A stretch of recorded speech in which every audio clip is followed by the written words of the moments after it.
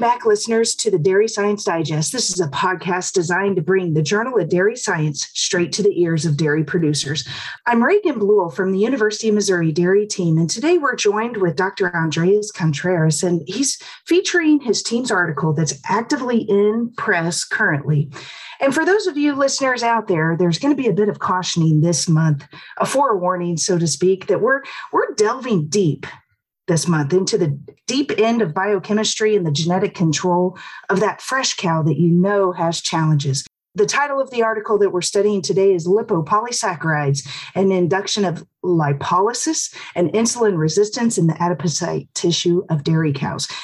And really what that boils down to, and I can't wait for the conversation to talk about how we can better understand why fresh cows fail so that hopefully we can craft management solutions and enable our cows to sail through these challenges. So, Dr. Contreras, could you please introduce yourself to our listeners? Oh, thank you, Reagan, for the invitation. My name is Andres Contreras. I work at the Department of Large Animal Clinical Sciences at Michigan State University. Very good. So could you talk us through a little bit about what made you want to study this perspective, or what made you chase down the tissue samples of fresh cows? Okay, so our research focuses on the fat. And as you know, cows have negative energy balance in the first 2-3 weeks after calving. And to actually cope with that negative energy balance, they start to mobilize fat. And that's why we see our cows get thinner and thinner and thinner during the first 2-3 weeks after calving. Usually they lose about 10% of the body weight. And that body weight loss is largely explained by a reduction in the fat depots. So fat mobilization, it's very important in how cows address all the metabolic requirements of the transition period. And so the way you tested that, let's run through a little bit. You grabbed some subcutaneous fat samples and you looked at the prepartum cow about 11 days prior to calving. And then you studied again at day 6 in milk and day 13. So a week and 2 weeks later, we're looking at the fat composition of those animals transitioning through calving. Could you tell us a little bit about how you sampled those tissues? Okay, so yeah, we collect samples from the flank area on the right side, a very small incision, and we usually harvest about 5 grams of fat. And with that fat, what we run is assays that actually characterize how is that fat is responding to the energy requirements of the cow. So we induce lipolysis, which is the breakdown of fat. And we test for lipogenesis, which is the buildup of fat. So around parturition, the rate of lipolysis, the breakdown of fat, surpasses the rate of lipogenesis, which is the building of the fat. And that's why cows lose weight. So what we want to see in that serial sampling of the fat is how that dynamics changes and how that was affected by exposure to bacterial component, which is LPS.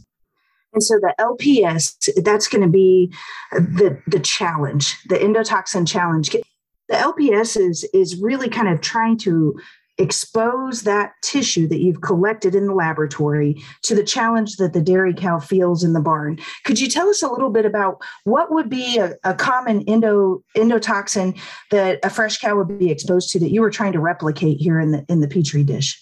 Yeah, great. So our model, what tries to do is to expose the fat to what it would be an infection in vivo. So we do it in a Petri dish.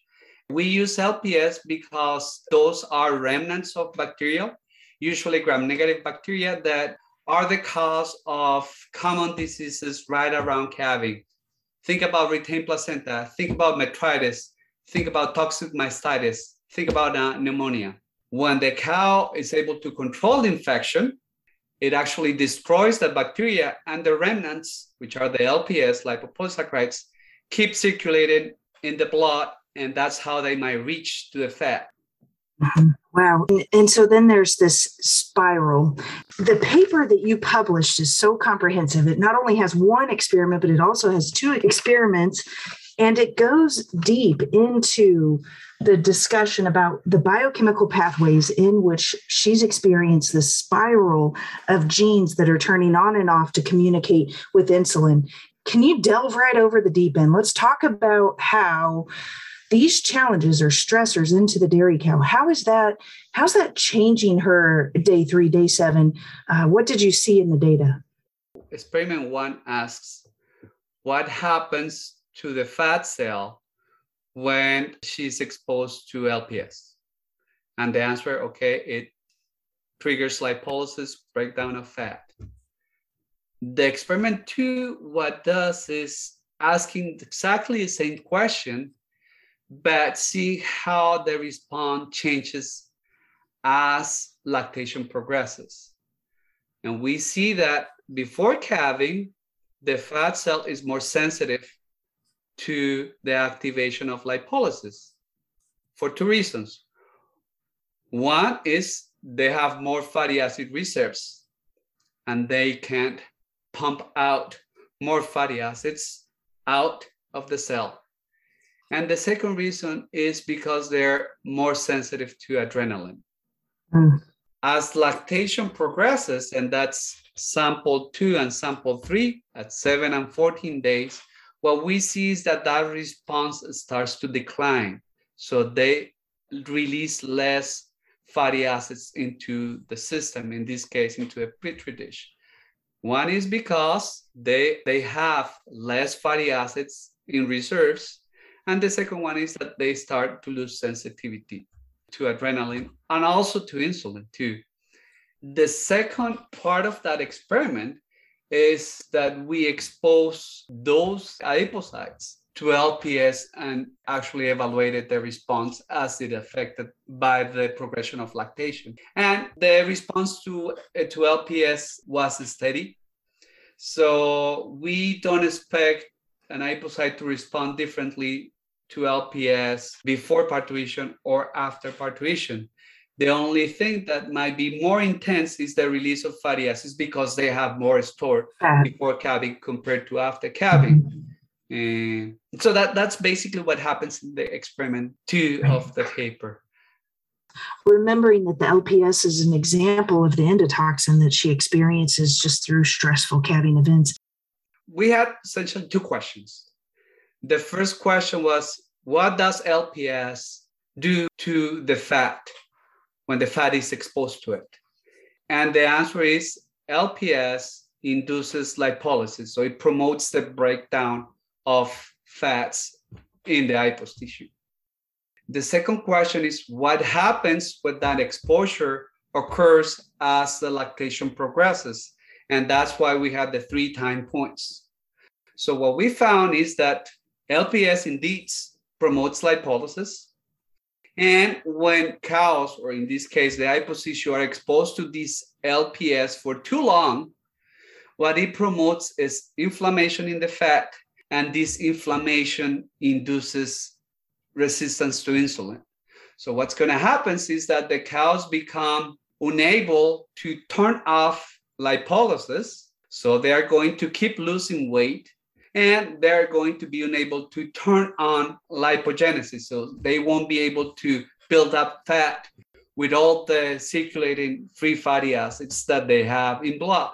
So what's showing us is when a cow has a disease such as metritis or pneumonia, she's going to become more likely or more susceptible to a second disease, usually metabolic disease. And in this case, the most common one is ketosis. That's basically what the experiment. Ketosis is challenging that energy cycle, and she just gets into the spiral of losing fat and not eating, and then confusing her body. So, how do we block that? What did you learn about the genes? Is there any way? Could you speculate? How in the world could we make her more insulin receptive, or how can we prevent this from happening? Oh, that's a great question. So the paper highlights at least 2 targets that we could actually focus on our treatments. The first one is the classic pathway of lipolysis, which involves the activation of lipase, which is an enzyme that breaks down the triglycerides. Its name is hormone-sensitive lipase. And we can actually inhibit that lipase using niacin. And niacin is available to producers in the United States. You can feed it during the transition period. So what you would do is feed the cow certain levels of niacin. If you talk to your nutritionist, he or she would be able to help you with that, and that would inhibit lipolysis. The second target that we found is induction of lipolysis through inflammation. And that's very important because niacin does not inhibit the inflammatory lipolytic pathways. The inflammatory lipolytic pathways are usually inhibited by NSAIDs. Just think about Banamine or maybe aspirin, but usually for this, you really need to have a very strong NSAID to reduce lipolysis. So those are two targets that we could have, but also highlights the possibility of inducing lipogenesis. So making the cow build up more fat. And there are some nutritional supplements that we could use for that. And the greatest example is supplementation of oleic and palmitic acids. Our university has several papers where we describe how targeted fatty acid supplementation might promote lipogenesis and therefore reduce body weight loss. So those are essentially the three targets that we might attack, if you will, to reduce this dysregulation of lipolysis around parturition that might be triggered by infectious or inflammatory diseases such as retained placenta, metritis, pneumonia, or any of those.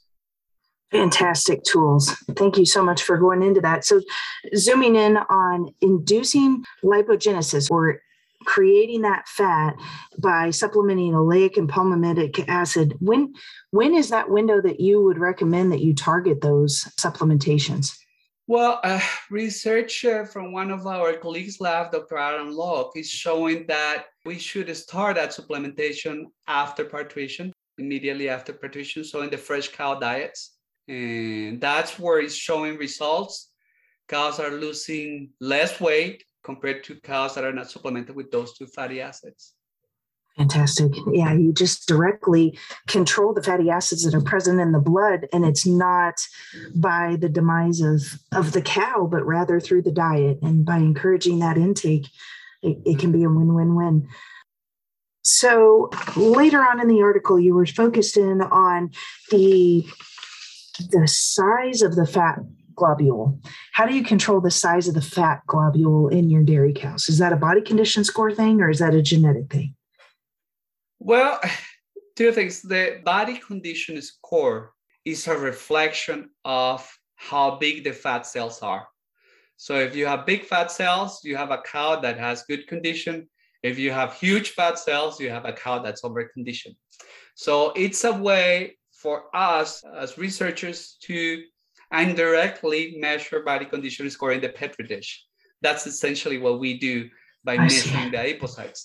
And actually, it's a good test for us to know if our treatments that are inducing lipolysis, including the isoproterenol, the LPS, are indeed doing what they're supposed to, induce lipolysis, right? So we measure them. That's incredible. I'm so used to doing a lot of research in the barn, but we have to have this benchtop research also to understand and guide our efforts in vivo or in life. And so thank you so much for explaining how you are creating those in vivo conditions right there in the Petri dish in the laboratory. It's absolutely fascinating. As I was reading, I couldn't help but notice my mind kept floating to trying to apply this towards human. And then I turn the page and you start talking about some different human research. I just heard a interesting statistic talking about how fatty liver in humans are going to increase over that of death caused by psoriasis. And it's just incredible to me that the transition dairy cow potentially could hold the future for understanding fatty acid mobilization through humans. Do you believe that periparturient cow could serve as a model for humans? Yes, and there have been some attempts in the past, and they continue to use the cow as a model for certainly for fatty liver and for gestational diabetes too. However, the cow has some differences in the way she responds to negative energy balance and excessive fat in the liver. One is they have a very steady concentration of glucose in plasma. Unlike humans, we see more ups and downs. The cows tend to be more stable. So that is an advantage and a disadvantage. An advantage is because it would help us to actually study how the liver or the fat reacts to changes in insulin sensitivity in the context of normal glucose, not high or not low. The second important thing is that cows are more resistant to inflammation when they are overconditioned for fat, unlike humans. When we are overweight or when we are obese, our fat tends to have more immune cells trafficking or moving into the adipose tissue. In cows, we see less of that. Wow. What we see in cows is that when they are overconditioned, when they are obese, they mobilize fat at a higher rate compared to a cow that's in normal conditions. So if you have a cow that's 4.5 body condition score, and you compare it to a cow that's maybe 3.5 or 3, the cows that are overconditioned, they will lose a lot of weight in the first 2 weeks after they calve. And they're going to have more risk for ketosis, fatty liver. The cow that's in normal condition, she's going to lose less weight because her fat is going to be less responsive to adrenaline and growth hormone, and they will lose less weight. So that's why it's so important to watch for those cows that are overconditioned. And I know producers out there, they know that a fat cow is at a higher risk for disease. And that's part of the explanation too. And how they differs with humans, some of the difference that we observe. Fascinating. Well, I'm just absolutely always enamored by that transition dairy cow and all the different systems that are working to get her set off into the right trajectory for peak lactation. Well, Dr. Contreras, this has been very informative. I want to thank you for your time. And listeners, I applaud you for taking time out of your day to better understand these intricate challenges that occur at the cellular level for your transitioning dairy cows. I've really enjoyed our conversation, and this has been the November edition of Dairy Science Digest, which is a monthly podcast project designed to bring the Journal of Dairy Science straight to your ears. Monthly, we highlight peer-reviewed research articles that are in press. Sound science to base your management decisions around is provided by your University of Missouri Dairy team. So please be sure to like, share, and subscribe to get future editions straight to your cell phone. This is Reagan Bluell with Dairy Science Digest, and I hope you have a great day.